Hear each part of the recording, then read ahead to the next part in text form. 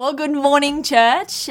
We are here and we are continuing our series called Silence, Solitude and Sabbath. Now, if you missed last week, Jess kicked it off, and I would strongly recommend that you pause here, you go back to last week and you have a listen. And if you're kind of like, I'm actually way too busy to listen to 2 messages or to go back and listen, then for you should definitely go back and listen. It's there on our YouTube, it's there on our website. It's very important and a very powerful message. And I feel like it won't be a secret to anyone who actually knows me that it feels like God has kind of been preparing me for this series for maybe 2 years, because I would be the first person to admit that I have had a very serious phone addiction, and I don't say that lightly, and I'm still battling it. But one of kind of the most startling things that I've discovered over the last couple of years is that it is so socially acceptable.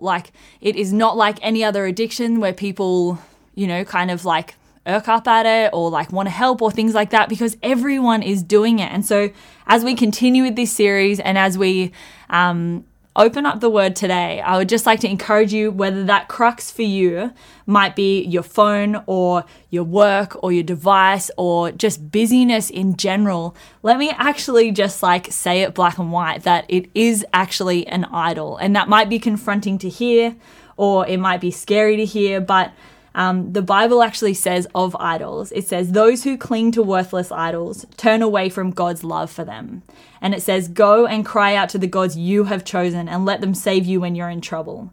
Those who run after other gods will suffer more and more. And I feel like those could not be more clear, that the state of the world in which we turn to other things before we turn to God is so dire and needs to be taken super seriously and not just brushed off as it's the normal and it's what everybody is doing. And I feel like for such a time as this, learning the art, or maybe less the art and more the discipline, or maybe not even the discipline, but kind of learning the slog of silence and solitude and Sabbath is the key to revival. And I don't just mean revival that they preach in the 80s. I mean personal revival.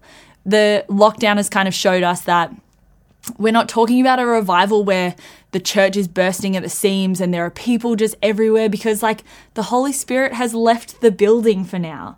And gone are the days where it's just the pastor or the spiritual leaders who are carrying that responsibility to be Jesus in the community.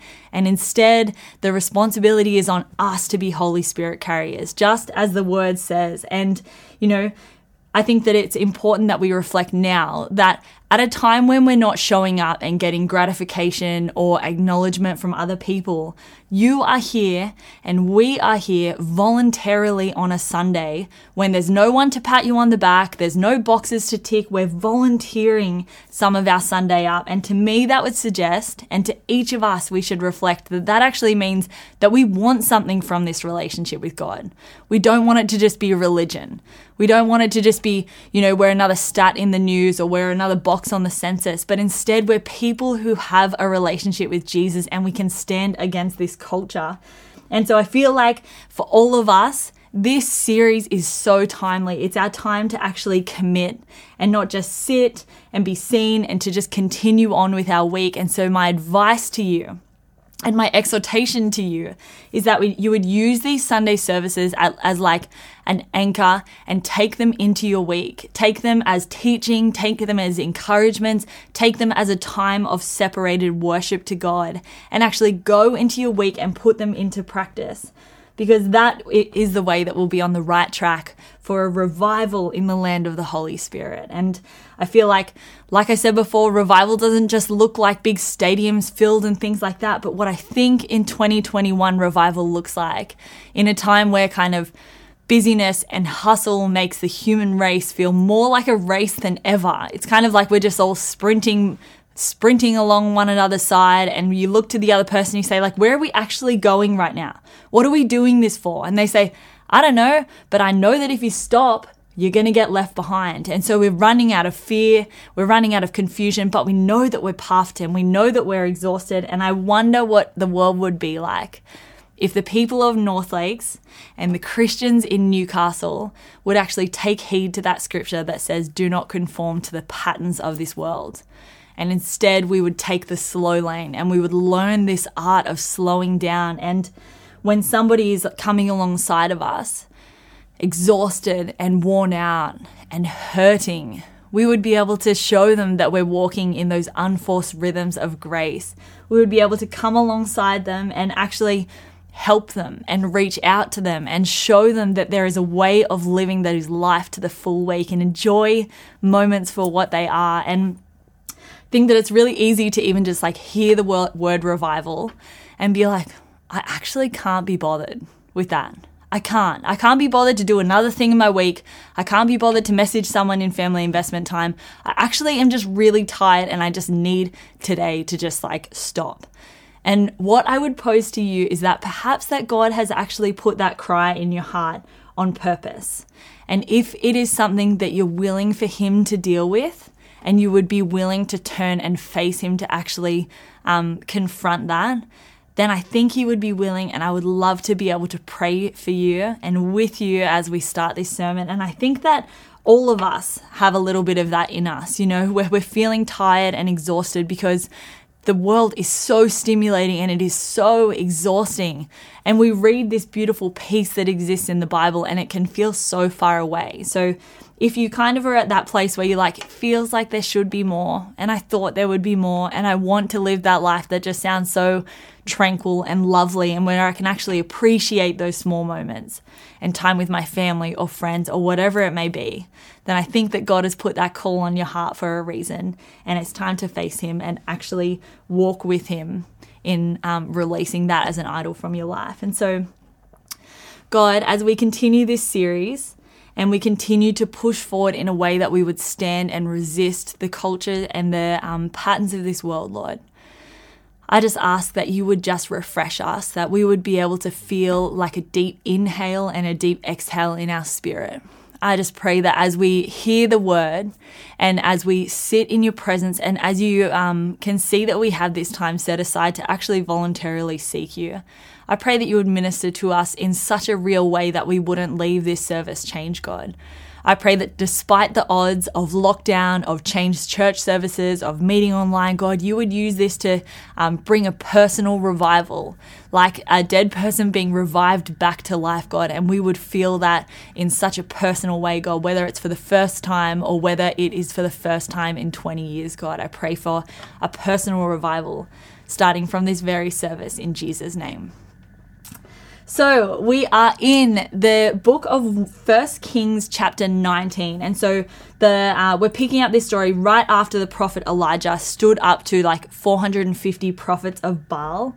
And he did this by proving that the Lord, his God, and the Lord, our God, is actually the God. And he just did it in like the most epic way. I don't know if you've read the story or if you've heard the story, but if you have time this week or if you allocate some time to reading the word and sitting in silence, I would really recommend this one. It was like, it's like the epic like thriller stage of the Old Testament. So that is in 1 Kings chapter 18 and it is awesome. And then so we see that chapter finishes like this. So this is the end of chapter 18 and it says, things happened fast.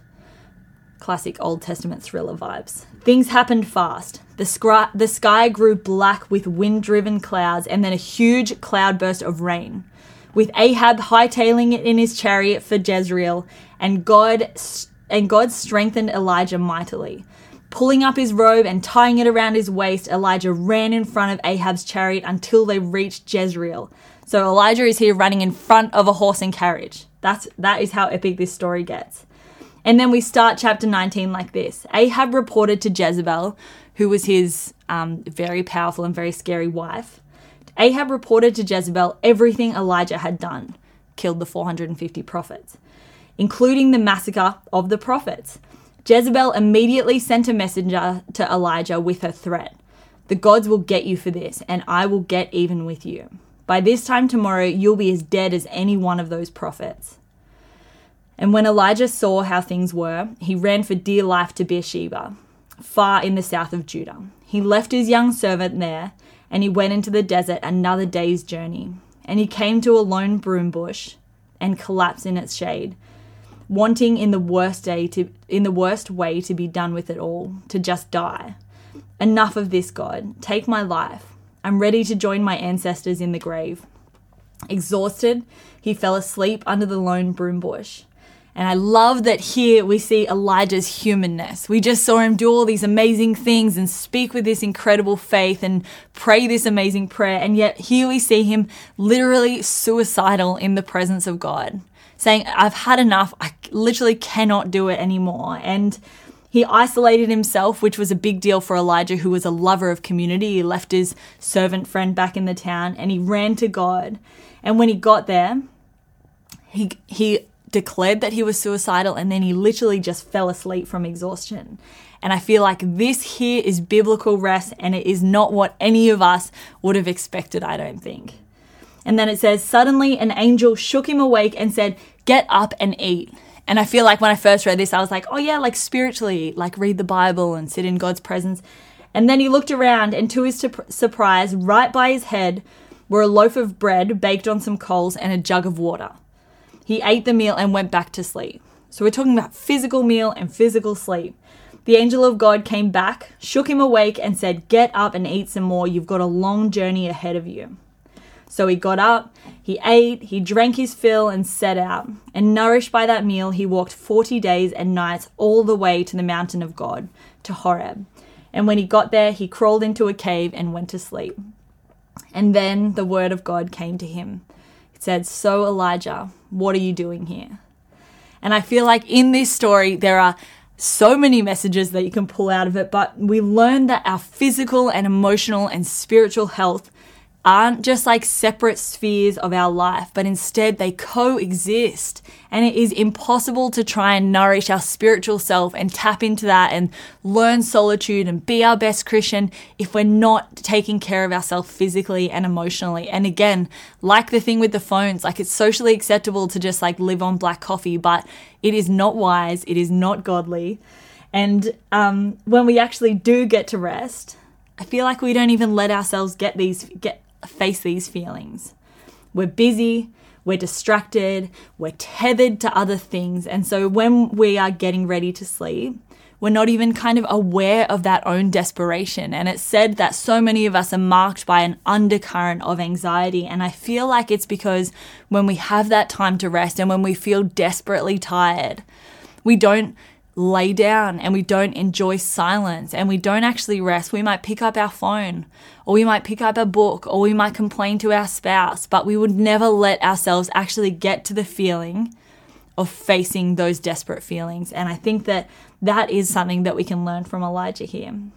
And if you're at a place like Elijah was, where you're just running and you don't know where and you don't know how, but you're just kind of wrecked, and whether that means that you've come off this really powerful Christian experience or whether you're just tired and weary and worn out, maybe you actually just need to start your journey of solitude and silence with like a good sleep and a meal.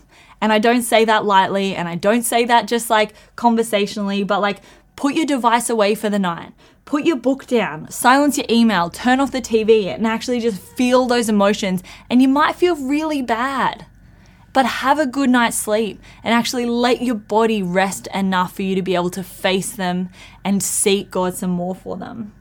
And if you're thinking, I can't sleep soundly, I can't stop the run, I can't cut down my hours at work, I actually need to be on my emails all the time, because what if something happens? And what if my child wakes me up? Or what if someone calls in sick? And all of these busy thoughts that just become chaos in our minds. Let me read this scripture over you, because for me it was like medicine, and it is in Psalm 127, verse 1-2. Again, I would recommend that you read every translation of this scripture, because it is so powerful and so glorious. And it says, unless the Lord builds the house, the builders labor in vain. And unless the Lord watches over the city, the guards stand watch in vain. In vain you rise early and stay up late, tolling for food to eat. For he grants sleep to those he loves. And I feel like this scripture shows that God actually wants to give you rest. And being overworked and refusing to rest is not a badge of honor. And it's not only in vain, aka pointless, but it is also an act of self-righteousness. Like, for me, a big conviction was that if God wasn't busy enough when he was creating the world, when he was creating natural laws, when he was creating photosynthesis, he was developing gravity. If he wasn't too busy to rest when he was doing that, why do I think that I'm too busy to rest when I'm doing whatever I'm doing? Because I feel like it's an important way to shift our mindset there. Is it because that you think that maybe your work is too important to rest from? And that's another really hard confrontation to actually take to God and to face. And we do a really good job of avoiding it when that noise is so loud and the distractions are so appealing and things like that. It's easy to escape from, but they're hard questions, but they're really important answers. And so maybe you're actually hearing that and being like, you're being a bit harsh. Like, you don't know my circumstances. I'm working in a job, or I'm at this season of parenthood, and I'm actually in a role that God has positioned me in. And there's so much happening on the outside that I just need to manage, and I'm just going to get it all in control. Now's not a good time, but if I don't do it, who's going to do it? And I hear those voices, and they're completely valid. And let me remind you of that those feelings are so valid. But let me tell you that we see this sentiment echoed in the gospel as well. So flip over to the New Testament, and in Matthew 8:23, we see Jesus in a really similar position to Elijah. He's just come off the back of this big spiritual peak moment where he's been healing all the masses, and he's been seeing people, and he's been making these incredible differences. And we see in verse 23, he got into the boat and his disciples followed him. And suddenly a furious storm came up on the lake so that the waves swept over the boat. But Jesus was sleeping. The disciples went and woke him, saying, "Lord, save us, we're going to drown." And he replied, "You of little faith, why are you so afraid?" And then he got up and he rebuked the wind and the waves, and it was completely calm. The men were amazed and asked, "What kind of man is this that even the wind and the waves obey him?" And now when the disciples were out there worrying and trying to tame the storms, why weren't they just resting with Jesus? I feel like the answer is actually still what we're grappling with today. Some of them were fishermen, so they're familiar with the waters, and so perhaps they actually felt like it was their obligation or their job to keep going and to keep working hard and to keep making sure the ship was in order. Maybe they were thinking if I rest now, the work's just not going to do itself. The boat's just not going to stay afloat. My job's just not going to keep running. Our business isn't going to keep growing. And maybe they thought now is just seriously not a good time to rest. You can understand why the disciples might have thought that. Maybe it's that we don't trust that God will actually keep us safe. Maybe it's that we're afraid. Maybe it is that we want to just take matters into our own hands so we can feel like we have some sort of sense of control. And all of those things are valid because they are human. And like we saw Elijah's humanness before, it is okay to go before God and admit those things. But without silence and solitude and actually learning that practice, we don't even get in front of him enough to be able to actually express it. And so I feel like these are hard questions to face on our own lives. And I think our addiction to noise does its best to prevent us from even facing them. But these two stories show us that whether our chaos is external, like the news, like the numbers, like the conversation around vaccines, like what's happening in Afghanistan, all of these things are loud and scary and fear-inciting. Or whether our chaos is internal, like Elijah's was. Maybe that is suicidal thoughts. Maybe that is depression. Maybe that is dredging up past trauma that might trigger you. We're not commanded to just keep going, to just keep pushing on, but we're commanded to stop and rest and lean into the one whom even the winds and the waves obey. And he's the one who sees you when you're physically rested, when you're emotionally healing, and waits till you're ready to ask your spirit, what are you actually doing here? And that's where we find purpose, and that's where we find revelation. And I feel like resting in the middle of your storm sounds really great. It sounds like a really great sermon title, and I feel like it just sounds awesome. But just like Jess did last week, I want this to be really practical to implement into your week. And so Henry Nouwen has this great quote that says, "Solitude is not a private therapeutic place. Rather, it's a place of conversion. The place where the old self dies and the new self is born." So firstly, let me just dispel any miscommunications about practicing silence and solitude.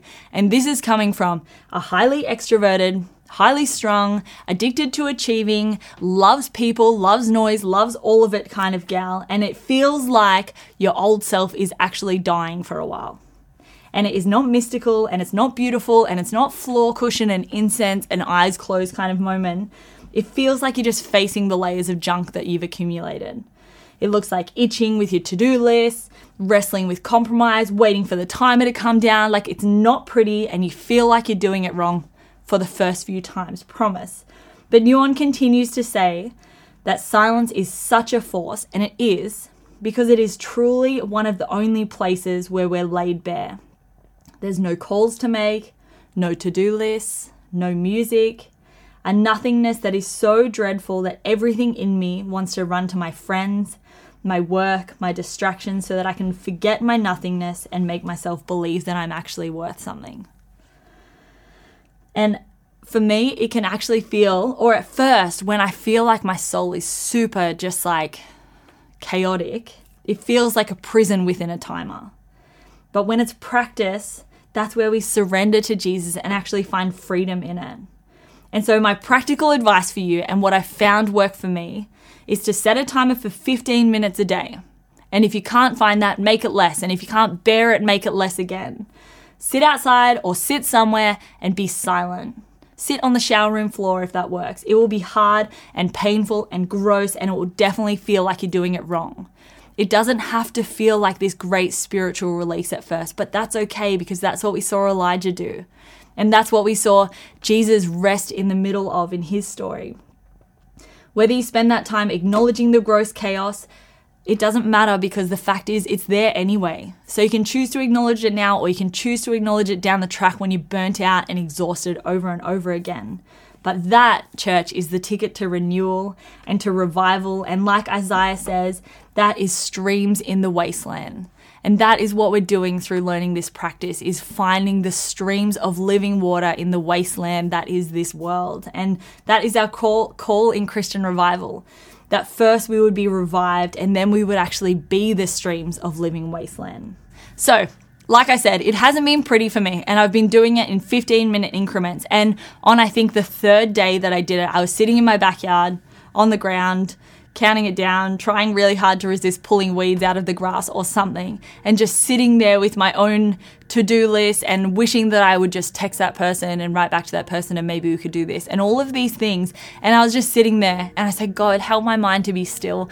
And literally I looked over, and we have this like blossom tree in our backyard, and I was just looking at it, and the more I looked at it, I saw it has one flower on it. It is like completely dead, completely desolate, I guess because it's been winter, but I saw one flower, and I saw it and I just bawled my eyes out, because I feel like, firstly, I got my first like big preaching moment of a tree, but I saw it and I just thought, this is my journey of solitude in like an image, and that there is so much that feels like it's desolate and so much that feels like it's dying. But then there was one flower that felt like renewal, and it felt like God had just given that to me as a gift into my soul. And I promise you, church, as you practice this and as you learn it and as you slog it out, there is fruit from it, and there is stuff that blooms from it. And it's not always hard and messy and burdensome, but it is freeing and it is beautiful, and you see a facet of God that you don't otherwise see. So let me pray for you as we close. God, thank you so much for your grace that is enough to forgive a multitude of sins, God, whether that is idolatry, whether that is distraction, whether that is just the chaos of thinking that we are righteous enough to save ourselves, God. I pray that you would rescue us from the sin that we find ourselves in, God. And as we come to you with repentant hearts, ones that are desiring change, desiring freedom, liberation from chains, God, I pray that you would show mercy upon us.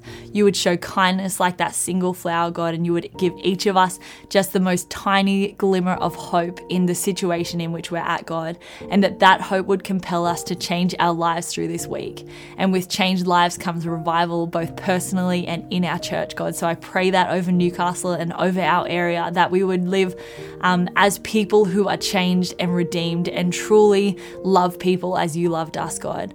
Pray that we would be the start of a movement that sees people loved and valued and honored, in Jesus' name.